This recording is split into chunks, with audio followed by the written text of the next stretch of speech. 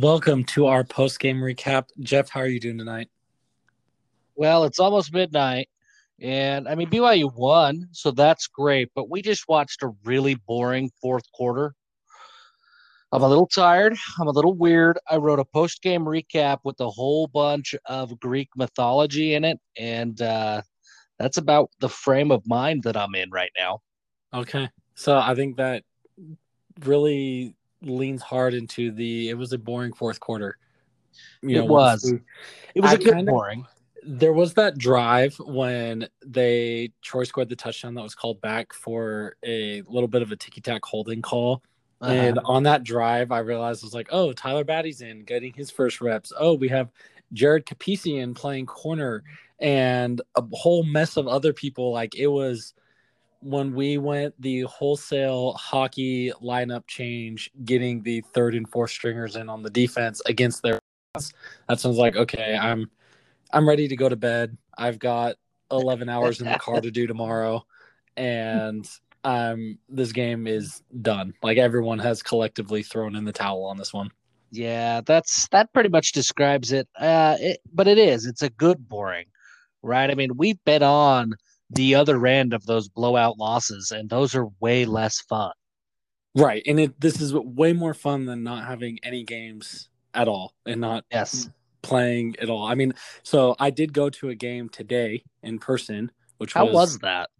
it was kind of weird. So I went to for our listeners who may not know, I went to the TCU Iowa State game today, um, and with a friend of mine who covers TCU, and he is a writer similar to what we do here, but cover on the TCU end of things.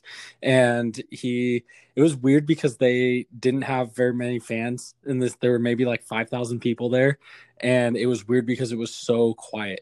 Like So weird. it like they were still pumping the fake crowd noise in a little bit, and it was weird because it's like okay, we're in person. It's like there's people around us, but there was no stadium atmosphere other than like I have a soda and a pretzel in my hand. But so it was a very kind of weird thing, but it felt nice to be a little closer back to some of those precedented times Do as you opposed. almost do you almost feel guilty cheering in a situation like that? What do I mean, you? obviously, you're not like a TCU or an Iowa State fan, so I can't imagine that you're Oh, like super pumped to yell and scream. But like, I think you would naturally be a little bit reserved in that situation because it's like everybody could hear you scream and that get weird. no, I mean, so I bought a TCU shirt today, and I was wearing that at the game, and it's like I was with my friend. He's a TCU. I was with him and another friend of his. So it's like I was with two TCU alums, and ever since 2016 and the whole Big 12 potentially expanding thing, I have a severe hatred of Iowa State.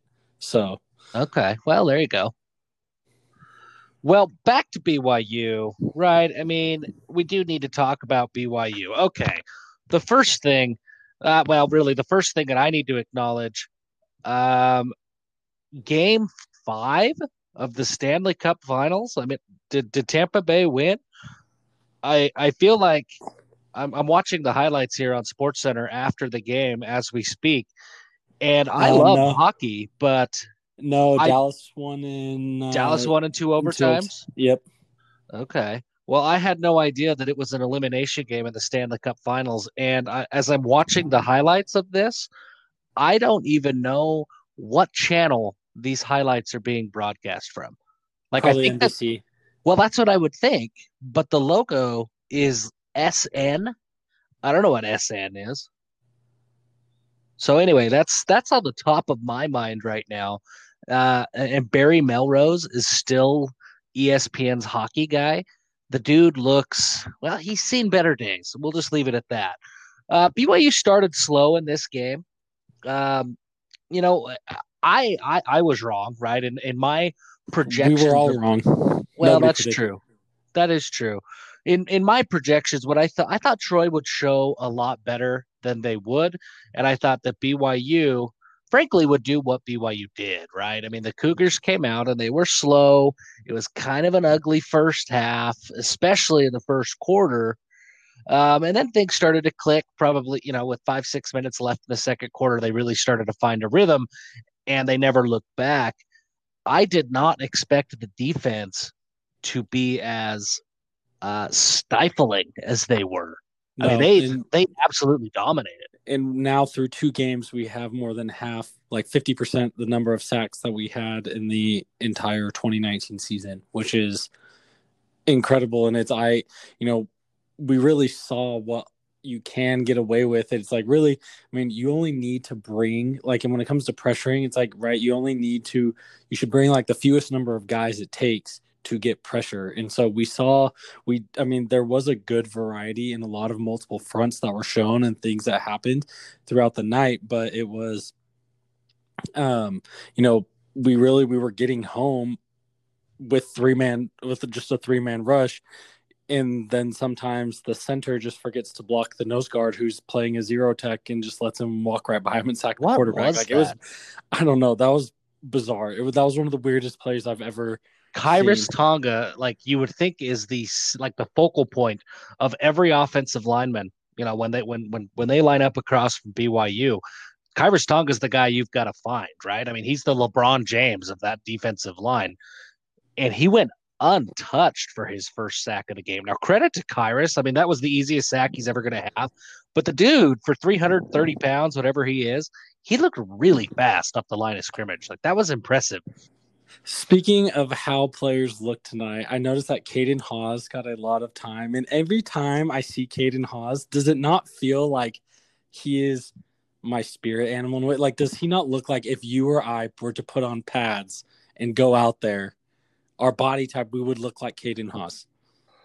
No, well, not me. I think that you are a much more athletic physique than I am. And I Well, mean, and this is not to say that's what that I'm you're saying an with athlete. Haas, though, is like you'd look at him Yeah, and you would be so unassuming. You're just like, oh, he's a big dude. Like right. No, I I would get never, that. I would I never hear expect you. him, but he's played really well. And I mean, I don't remember how much time he got on the defensive side of the ball because he was well recruited and he was a good center prospect, coming out of, he went to Arkansas. Pulaski Academy. He played at the high Yeah, school that never punts and right. always goes for two, never punt, always onside kick. And he played center, so I don't know how much time he got on the defensive side of the ball, but he's done well in the 2 games that we've seen him coming in, spelling Kyrus Tonga at the defensive tackle spot. He's a little bit undersized for playing a nose guard, but he's quick and he's kind of short and stocky, and he's quick and got good hands and does really well at getting with playing with a good pad level and getting a good push on the defensive line. So I think he was someone who stood out to me tonight as having a really good game at a position that is new to him. Yeah, I think he looked great, and I am impressed that you think you're athletic. I hear you that you would look No, no, like no. I'm Caden not Haas. talking about the athletic. This is purely aesthetic, not Well, athletic. even still, what I think of my aesthetics, I think I probably look like the white guy who was dancing next to Jason Ayu that they kept making fun of. I'm more in that realm. My wife texted me about that, and she said the white guy she said that white guy is what everyone makes fun of at BYU. And I Uh, replied and said, "Dump Cosmo. That guy is our new mascot because he embodies yeah. everything." And she said, "Oh no, hell no, that man is a fool." No, that I is don't know who me. that is. We need to text Jason or like DM him and ask who he was dancing next to because I couldn't tell who it was with the mask and the hat on. I couldn't either. I didn't know who that was. And you know that if you take that guy out of his like his BYU assigned uniform, right? They all had their team like assigned polos and pants, the coaching staff does. On a regular day, that dude is wearing New Balance shoes, maybe even Asics. He's wearing Asics cross training shoes with regular blue jeans and then like a navy blue t-shirt. And I have no doubt in He's my wearing mind. his 2008 fully invested navy blue T-shirt. There is no question in my mind. And that is who I envision myself. If I think of me and what my role would look like on the football team, it's that guy. You can be Caden Haas, and I think that's accurate, but I'm that guy. And I think he probably dances better than I do. You know who's a really sneaky good dancer that BYU fans are going to be pumped about? Mitch Harper. Really? You would never know this, but that dude can dance. It's I don't think he keeps it a secret intentionally. If you ask him, I'm sure that he will open up about his prowess on the dance floor. But for being like Mitch is a big guy, right? Like he's probably 6'3", 6'4". And I think he's stockier than I am. And dude's got moves. Like, so there you go. Next time you guys are tuning into Cougar Tracks or, KSL Sports Saturday, Mitch Harper can dance.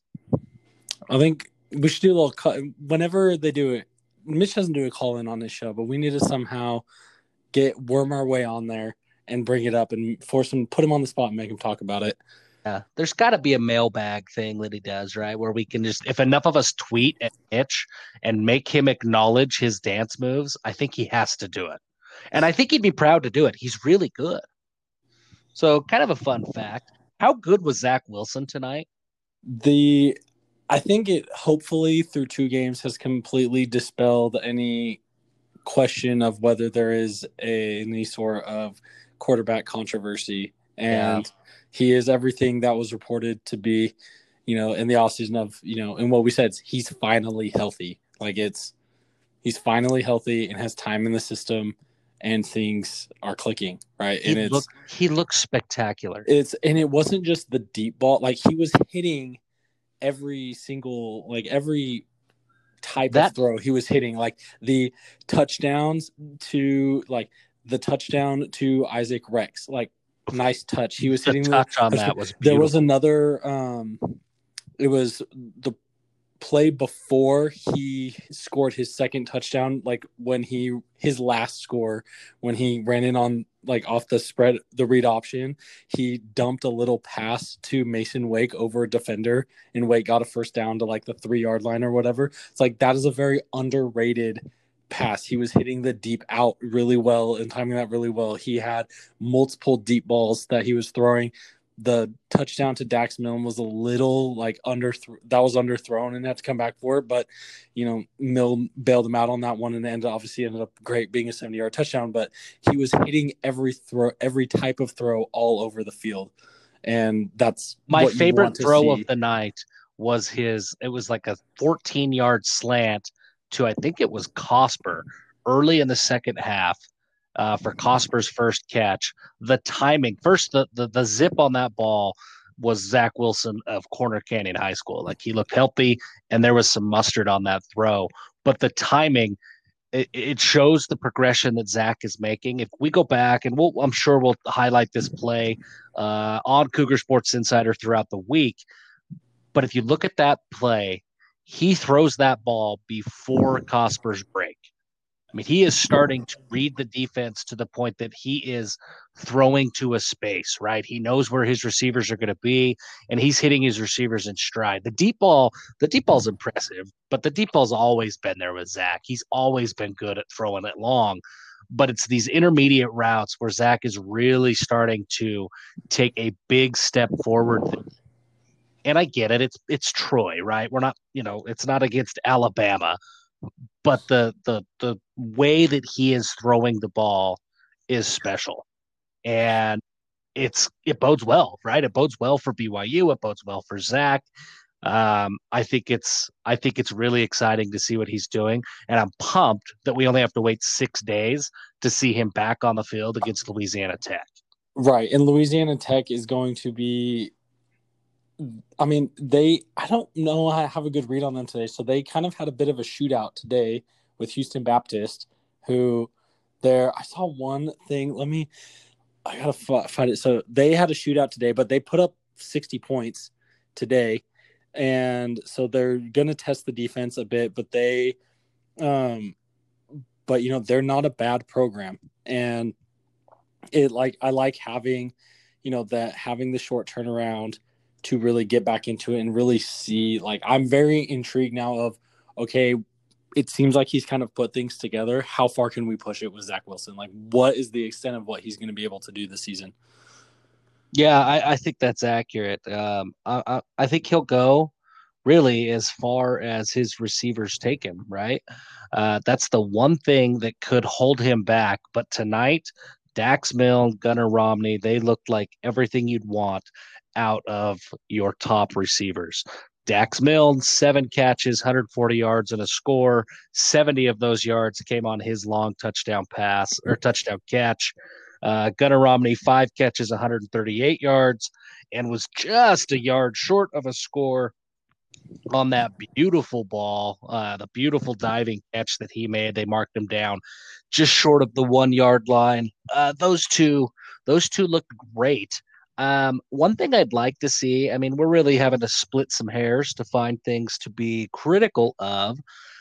I'd like to see more out of Neil Pau'u. I don't think he was bad, but I don't think he was great. If I remember right, he had a drop, but he looks a little bit lost still. I don't know if he's running the wrong routes. I don't know if he and Zach, if there's options in his breaks and he and Zach are just reading different things on the defense, but it just doesn't look like the chemistry is there between Zach and Pau'u. So I'd like to see some work there, and I would like to see more Cody Epps for no other reason other than he is number 0, and I love it so much. It has to be on the field. I like Cody Epps. I like his potential. I think he's going to be great, so I want to see him on the field because of that. But even if he was an absolute scrub, I want to see number 0 on the field for BYU's offense. Yes, we saw some D'Angelo Mandel tonight playing on the defense. Which was surprising. It was surprising. I was not expecting that. And he had a hyperextended knee. For those of you who aren't subscribers, please subscribe to Cougar Sports Insider. You would have known that in like August. But hyperextended knee, I did not think he'd be back. So good to see him make his way back. Sorry, Garrett, continue. Oh, no, it's great to see him back. He is one of our best young developing corners. It was great to see Chris Wilcox back today.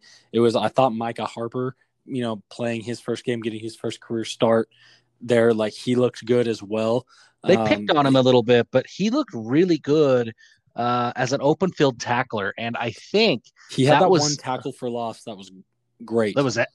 Great read. He blew up his block, got in behind the line of scrimmage, and then the very next play they went after him again, and he made kind of a shoestring tackle. He's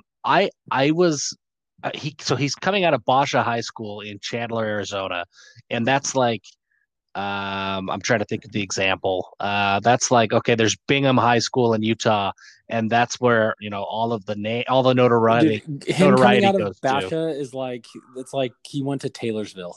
Yeah. It's like Bingham is the Bingham school. People don't realize that when Riverton was created, they split off of Bingham. Like Riverton used to be Bingham, and people don't recognize that. And so Basha's not a big time program. And so he came out of there, and everybody compared him, myself included, to Dayan Ganwoluku, who fortunately has changed his name back to Dayan Lake, so we could say Dayan Lake again. And I think that's an accurate comparison. But the one thing that Dayan was so good at BYU was tackling. His coverage, he had his up and downs in coverage. He had his up and downs in pure pass rushing ability. But when it came to open field tackling, there was nobody better than Dayan for those 4 years that he was at BYU. That was the one thing that I wasn't sure of with Micah Harper coming out of Basha, because I just didn't see enough of it on film. He was great in coverage, great athlete, really versatile, played some offense. I mean, he had all the tools, but you didn't really see him as an open field tackler. Tonight, he showed, I think he finished the game with like 7 or 8 tackles. 7 tackles. He was second on the team in tackles. He looked great. That's a huge encouraging sign out of a true freshman. So I thought he played well. I expected him to get picked on a little bit just because, they know he's a true freshman. They know it's his first game and it's his first start. Okay, you're not going to go after Chris Wilcox, right? The tested senior. So that's the side of the field you're going to pick on, even though he was on the left side of the field. Apparently, Gunnar Watson decided he could throw that way. But still didn't do it very much, though. I mean, he threw a few, but that is the weirdest thing to me. It's like a basketball player that can't drive left. I've never seen it from a quarterback, like a dude who can't throw left. It was weird, but he did complete some passes to the left side of the field. So I'm happy for him. That's good. Yeah. So I think, Micah Harper also, like, he stood out to me. And then other players, I mean, Zach Daw had his great sack, but everyone else, like, we saw what we expected to see, right? Like Kyrus had a huge game. He played great. We saw Zach Dock, took a step forward, and he was kind of more of what we expected to be. Lorenzo Fautea played a solid game. We really, we already talked about Gunnar Romney and Zach Wilson are kind of becoming the players we've expected. We expected them to make that jump last year. It looks like they've made that jump now. Dax Milne is progressing. We're seeing a lot of progression. The O-line struggled at times, and it wasn't as consistent, just it wasn't pure utter domination like they were against Navy. They still got a good push, but they still, they had some plays where there were some missed assignments and things. But I want to give more appreciation to Mason Wake with his couple catches, scoring 2 touchdowns, of the vision from being a fullback, 2 yards behind the quarterback and seeing that the hole was gone and bouncing it outside and finding that nose, having that nose for the end zone. I don't think I've ever seen the fullback dive bounced off tackle for a score before. People But don't Mason realize Wake, how good he was at Lone Peak. Like the dude was he had like back-to-back good 1,100 yard rushing seasons. He was not a fullback in high school. He was right. He was still thick, but he was a traditional running back. He's got some skills that people don't talk about. My MVPs of this game were Jeff Grimes and Elisa Tuiaki. Like not nobody. What am I trying to say? There is not a fan base, and I mean this. I don't think this is hyperbolic on my part. I do not think there's a fan base that is more critical of their coordinators than BYU. Good, bad, I don't know, but I think that is an accurate statement. And those two have received a ton of criticism for a lot of different things. There are some fans that even in a 48-7 blowout cannot wait to tweet about a bad play call or whatever. Or on the first drive of the game that, BYU's dropping 8. Yes, exactly. Because they did it 2 times and got a 3 and out. Right. And then but the play call, I mean, really the game plan, not even the play calls. Play calls, criticizing play calls, I think is silly because, we as fans, one, we don't know what they're trying to set up and whatever. But 2, we get the benefit of hindsight. It's really easy to say, that play didn't work compared to predicting what play will work, right? So I think criticizing play calls is kind of dumb. But looking at overall game plans, I think that's where it's fair. And I think that Jeff Grimes had a masterful game plan. If you think of Troy, you've never played BYU. You don't really have any concept of what BYU does other than what you've most recently seen on film. And on film, BYU is a run-first team that they wanted to run the ball, establish the line of scrimmage, and run with Tyler Algier and Lopini Katoa.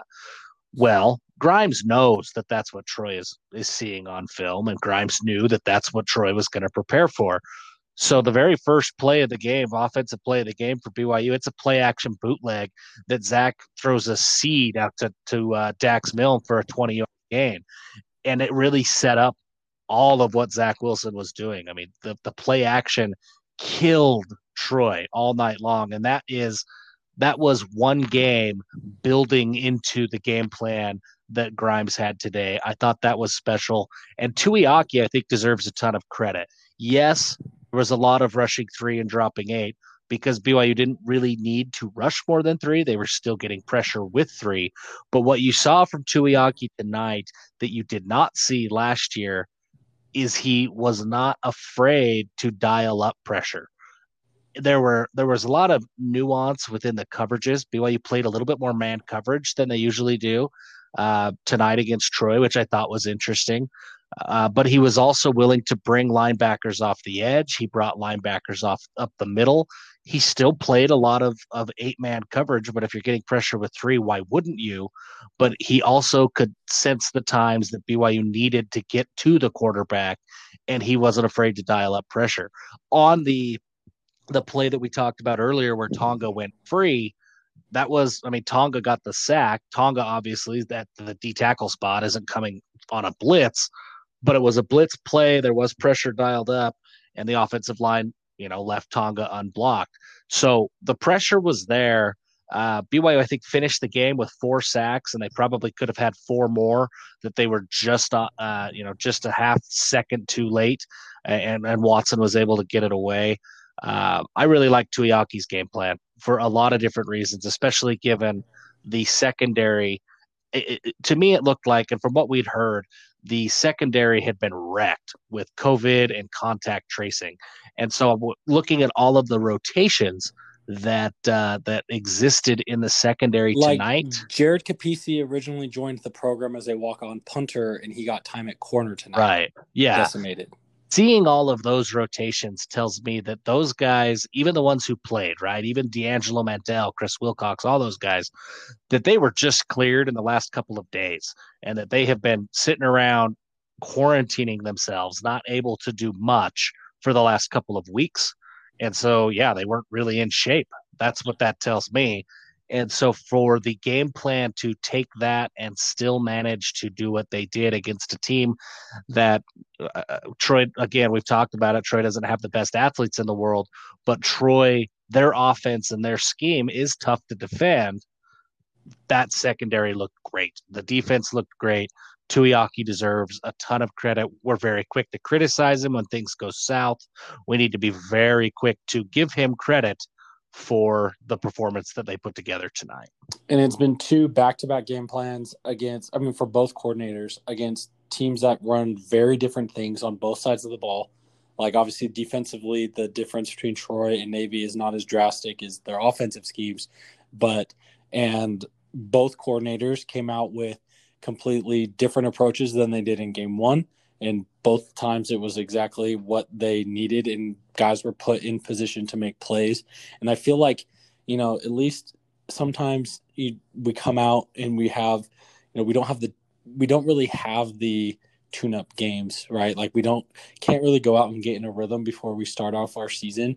And I feel like now it kind of feels like there's just a new sense of confidence it feels like the players have finally bought into, okay, whatever, this isn't the schedule we wanted, but this is like our year. Like, it's finally clicking for us. We're finally getting all of the guys that, Kalani has wanted. It's year 3 of Grimes as the offensive coordinator, and everyone's ready to take that next step forward. And it kind of feels I have the feeling around the entire program of buy-in across the board that has kind of really been missing for not just since, Kalani since took Taysom over. left. No, even like it was there, but it was even when Taysom was there, it wasn't bought into the program. It was like bought into Taysom. Like when he went down against Utah State against 2014, like the next month of the season, it seemed like no player on the team knew what they were going to do with their life because he was gone.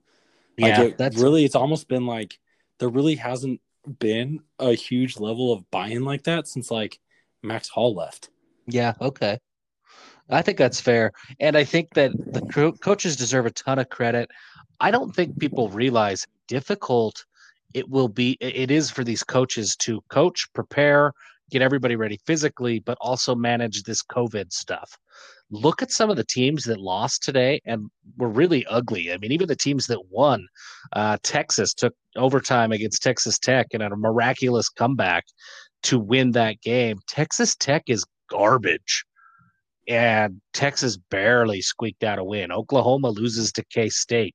LSU loses to Mississippi State, which I know you were at the TCU game, so I'm sorry for you that you didn't get to see Mike Leach take down the defending champs. That was really my game of the day. Take down the defending champs, set the SEC passing record in game 1 with KJ Costello. With KJ Costello coming from Stanford after being told by Paul Feinbaum all offseason that the air raid isn't going to work in the SEC because the defenses are too good. And then he starts tweeting pumpkin spice memes as soon as the game is over. Yeah, I love Mike Leach. And so you look at the teams that have struggled to manage this COVID stuff. This coaching staff has not gotten enough credit, this BYU coaching staff, for what they've done to get this team ready to go. And that's my biggest takeaway for the night is after 3 weeks, after uncertainty, after Isaiah Kafusi, right, not knowing that he was going to play until hours before the game, this team looked ready to go. They looked prepared, and they dominated. And when I look at the rest of this schedule, there's not very many big names, but I hope BYU is able to work out a game against Boise, because the BYU team that we've seen in the last 2 weeks beats Boise in Boise by 20 points. I don't know what Boise looks like, but I'm confident that BYU Yes. wins by 20 points. In this Troy game, another reason that it feels like a huge step forward is because this is the exact type of game that since 2016, Oh, and yeah. even really in the entire independence era, it seems like that this has been like the look ahead game where it's just like, it's a nothing game, whatever. We should walk through them easily. And then they catch us off guard, and then it ends up being way closer than it should have been, like the Liberty game last year, or they end up beating us like Northern Illinois in 2018, where it's just like sloppy, ugly. What's going on? This is Toledo. This felt like it could have been Toledo or NIU or Liberty last year, which squeaked out, whatever, and we showed up ready to play. And that's a great sign for the program of hopefully turning a corner. And, there was some discussion during the game of like, oh, is this even fun? Like, yeah, the fourth quarter was boring because the fourth quarter blowouts are boring. But yeah, watching your team beat the creep, watching your team being pumped and watching your team play and win games, that's fun. I don't care who it's against, it's fun. So I don't know why that's a question, but. So personal story. My cousin, I feel like I need to tell the world this because my cousin is the man. I tweeted about it. So if you've heard this already, I'm very sorry for telling this to you twice today. But my cousin, Cache Valley firefighter, he's done all of the wildfires here in Utah and throughout the West. So really a good dude, just a recently returned missionary that joined the firefighter force. Great guy. Finally got a weekend off this weekend, and he and another cousin of mine went down to St. George to just ride some dirt bikes. And the text that I got said that my cousin got a little squirrely going over a knoll, and he tried to bail off of his dirt bike over his handlebars, just to get off and bail and crash and then, get up and start over. Well, the bailing process did not work like he had anticipated. Sounds like he ended up getting stuck on the bike. The bike crashed. I don't know what really happened. But in the end, the result is broken. Both of his femurs. Cut out for a sec. He broke both. He's currently in surgery, resetting his femurs. Both of his femurs are broken. Yeah, that's the most pain. People die from a broken femur because the pain is so significant that your body just is like, wait, the pain hurts so bad. We're supposed to be dead. Nothing's supposed to hurt this bad. Yeah. So your brain just shuts your body down. That's how bad it is. And he hurt both. He broke both of them. Then, because he's out in the middle of nowhere, St. George, then he had to lay on the ground in pain with no painkillers, no anything, waiting for an ambulance to come and find him. So he was laying on the ground, just in the dirt, just muscling through it because he's a dude. And he was able to get through it. I think he laid there for an hour and a half till the ambulance was able to get out there. Oh my gosh. The ambulance was able to get there, got him some morphine. Then he had to lay there on the dirt for a little while longer, wait for the life flight to come. They life flighted him from St. George, wherever he was, out to Salt Lake. I think he's up at Primary Children's, or maybe he's at the university. I don't know where he is, somewhere in Salt Lake. Anyway, both femurs. My cousin, who did not break his femurs, he took some pictures along the way. I've been looking at these pictures, and I get a little bit squeamish, even if it's a paper cut. Looking at these, oh my gosh, I don't know how this guy has survived it. So shout out to my cousin Carter, because that's unbelievable. And for him to just bite on a piece of leather and muscle his way through it until the morphine came, it's unfathomable to me. So here we are at midnight after a big BYU win against Troy, and a guy that I know broke both of his femurs today. And that's the most impressive thing that I've seen. I was expecting. I don't know where I'm going with this. It's not related to anything. And then I had mentioned that I'd gone to a TCU game today. I was expecting a different personal story to be shared. But We can talk If about that. you, Do I you want don't to talk know about that? if you want to talk about that, but Well, we brought it up, and I mean, we can talk about it at a very high level. But my another cousin, Cache Valley. If you guys don't know this about me, everybody in my family is from Cache Valley. I have grown up with a disdain for Utah State. I don't mind Utah. funny I story hate about Utah that. State, and it's Today, because before I walk into the um, stadium, we were sitting in a bar, and my buddy that I was with was like just drinking a beer before the game, whatever. And we were talking about how like more teams, we kind of mentioned this, talked about this a few weeks ago, how like kind of makes more sense for like the higher end of every conference. They would make more money going independent because currently they are subsidizing the low end of the conference, mhm. right? Whatever. And he was talking, and he said to me, Utah State, that's in what city is that in? That's in Ogden, right? Like they should just go back to the Big Sky. Like they need to go to the Big Sky because it makes zero sense for them to try to do anything on a national level. And I laughed so hard at that legitimately people outside of Utah, there are multiple people who follow college football closely that believe Utah State is in Ogden. I mean, for Utah State's sake, I wish they were in Ogden. It'd probably be easier to get to, and maybe they wouldn't Honestly, be so it's true. If weird you up there in flipped, Logan. if Weber State But joined the anyway, Mountain, it makes more sense for Weber State to be in the Mountain West and Utah State to be in the Big Sky than their current arrangement. yeah, I mean, for the Ogden school, right? It absolutely. Anyway, I'm from Cache Valley. So I was born in Logan. My parents born, raised in Logan. We go to Logan all the time. Logan is home of, I'm not going to say names, but the family of one TCU head coach, I guess the ex-wife. And my cousin has some sort of a connection. They aren't an item anymore. They once may have been. They went on date. I don't know. I don't know what all the words are. But anyway, there's a connection between my cousin and Gary Patterson's ex-wife. She Because is a and very they nice met because lady, Gary at and I one have point in the attended. early '90s was an assistant at Utah State, way long time ago, right? Correct, correct. Yep, that's correct. And anyway, super nice lady, the former Sister Patterson. I have attended several BYU games with her as my cousin had season tickets with us. This was about a decade ago, I, and she would frequently I come with believe their him. kids may Very even nice have, or lady. they may have had a kid or two who actually went to BYU. I believe so as students. Now, when I knew her, they were still younger. They weren't college aged yet. So we lost talk, or we're not friends at this point. So I lost contact with them. So I don't know what they're doing now, but I have heard that. So I think that is true.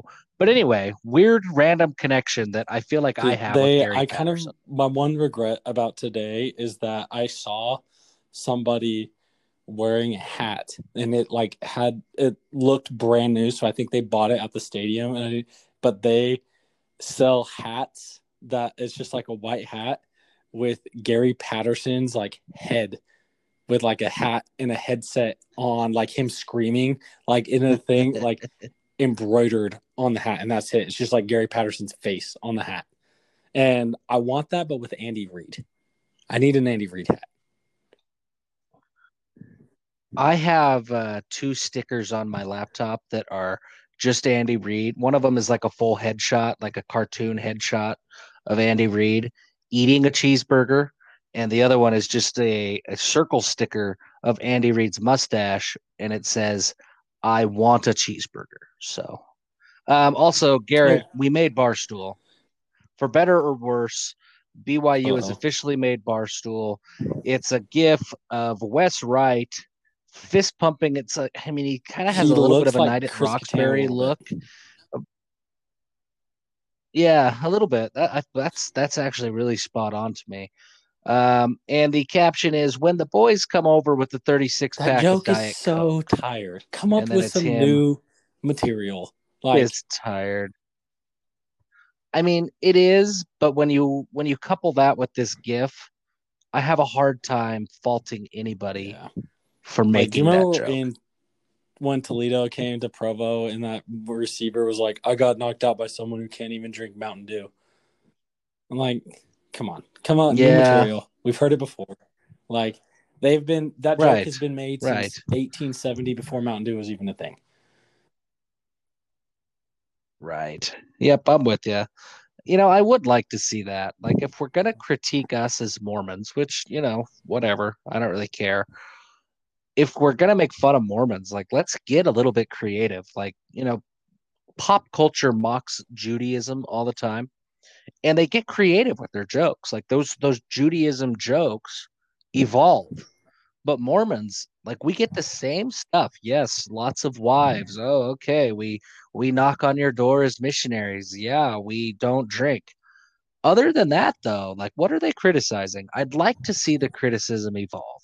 The only the only group that I really respect their criticism of Mormons and BYU is Wyoming. And it's because they just treat us like second-rate citizens. They don't really care. They're not even really mocking Mormonism or mocking BYU as much as they're just treating us like peasants, throwing pee bombs, like latex gloves filled with pee, just chucking it at you.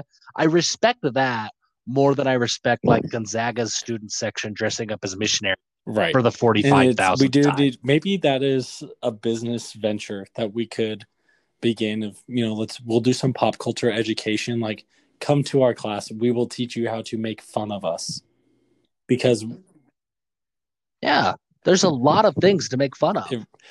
Like, but the odd thing about it is I feel like in many ways the movie Napoleon Dynamite, which was an instant like cult classic, was in a lot of ways making fun of like Idaho, small town like Utah. Like there were a lot of like LDS kind of centric jokes in there and people loved it, but they just didn't realize that it was like right. So when I say that my family comes from Cache Valley, that's where they came from. Like, that's not a joke. The egg farm that Napoleon Dynamite goes to is down the street from my mom's house growing up. The restaurant that Kip and Uncle Rico go to every time they talk, I eat there every time I go pheasant hunting. Like, that is my parents' hometown. Preston, Idaho, that is just north of Lewiston, Utah. It's like the next city north, right across the border. My parents both grew up in Lewiston, Utah. The egg farm that they go to is in Utah. That restaurant is in Richmond, Utah. That is my speaking like heritage. of Napoleon Dynamite. So when I was in the MTC, one of the counselors in my branch presidency, his daughter was married to what's his name, John Heater, the guy who played Napoleon Dynamite. Was married to his identical twin brother. And which that's is weird that probably he like has the one of worst those. possible person to be an identical twin with, because like that dude has a very recognizable face. He's famous. And so like one time his like, daughter, her family were visiting. They came to church with us, and then one day in the cafeteria, and people were lining up to like say hi to this dude and take a picture with him because they thought he was his twin brother. And I'm like, that would be so miserable. How strange. Like I would get plastic surgery to change my face so people would leave me alone. I would think so. Or disown the brother, something, find a way. It was a fun college football Saturday. Texas came back. That was a crazy finish. I pulled over to watch the end of that, and we had huge upsets, we had crazy comebacks, we had a few solid drubbings. It was everything that you could ever want out of a college football Saturday. Capped off with a huge BYU win, dominating performance. Where do you think the Cougs go in the polls? They're at 18 now. Teams are starting to come back. I don't know what is going to happen when like the Pac-12 starts in November. Do they suddenly get sprinkled into the polls? Are they exempt from the polls this week that they can start including Big Ten and Pac-12 teams, and like every conference that announced that they are coming back this week, they are eligible to be included in the polls starting tomorrow. So Oregon's going to show up in the top 10, even Oregon, though they don't play Ohio until November. State is going to be in there. Penn State, Wisconsin, Michigan, probably USC. maybe Iowa. Like those are and Minnesota. Those What are a the world. teams that were in the top 25 before that have been dropped out because they were not playing that will be eligible to come back. So I don't know with all the losses. This was a obviously decidedly enough like victory. Like depending on how where they slot those teams, like I could see us dropping to number 20, depending on how many teams they put in front of us and things get shuffled, or getting, because dropping to 20 would be like four teams drop behind us, but they put six teams in front of us. We could still end up at 20. And right. And so it's like I could see anywhere from like 14 to 20 would not surprise me. And I don't know what to expect. Maybe even like as low as So 22. weird. I don't know what to expect. Pat 40, I don't know. Does Yeah, he I have? I believe think he he does. has an AP vote. He just released his top 25, and let's see. I'm pulling it up now. I mean, it's 12:30 at night, folks. That's why I don't have this pre-prepared. So just bear with us. If you want to complain on Twitter. Okay, he's got BYU at Okay. Pat number 40, big 10. fan of our So show. we'll We take love you, that. Pat. Yeah, we'll take that for sure. Just inside his top 10. So, okay, So Pat we're gonna 40. roll with that. The Cougars are a top 10 program, and it Yep. was it was a good day today. It was a good day. Garrett, you drive safe as you continue your trek across the country. And we'll get back to this later this week, getting everybody ready for BYU versus Louisiana Tech on Friday night, which is officially 5 days away, assuming we don't count today, Sunday. So 5 days away, BYU Louisiana Tech. Hopefully they keep the momentum going after tonight's big 48-7 win over Troy. Dude, Garrett, you give you them hell give on them that hell drive, man. sleeping in and doing home church tomorrow. Have a good night. You got it.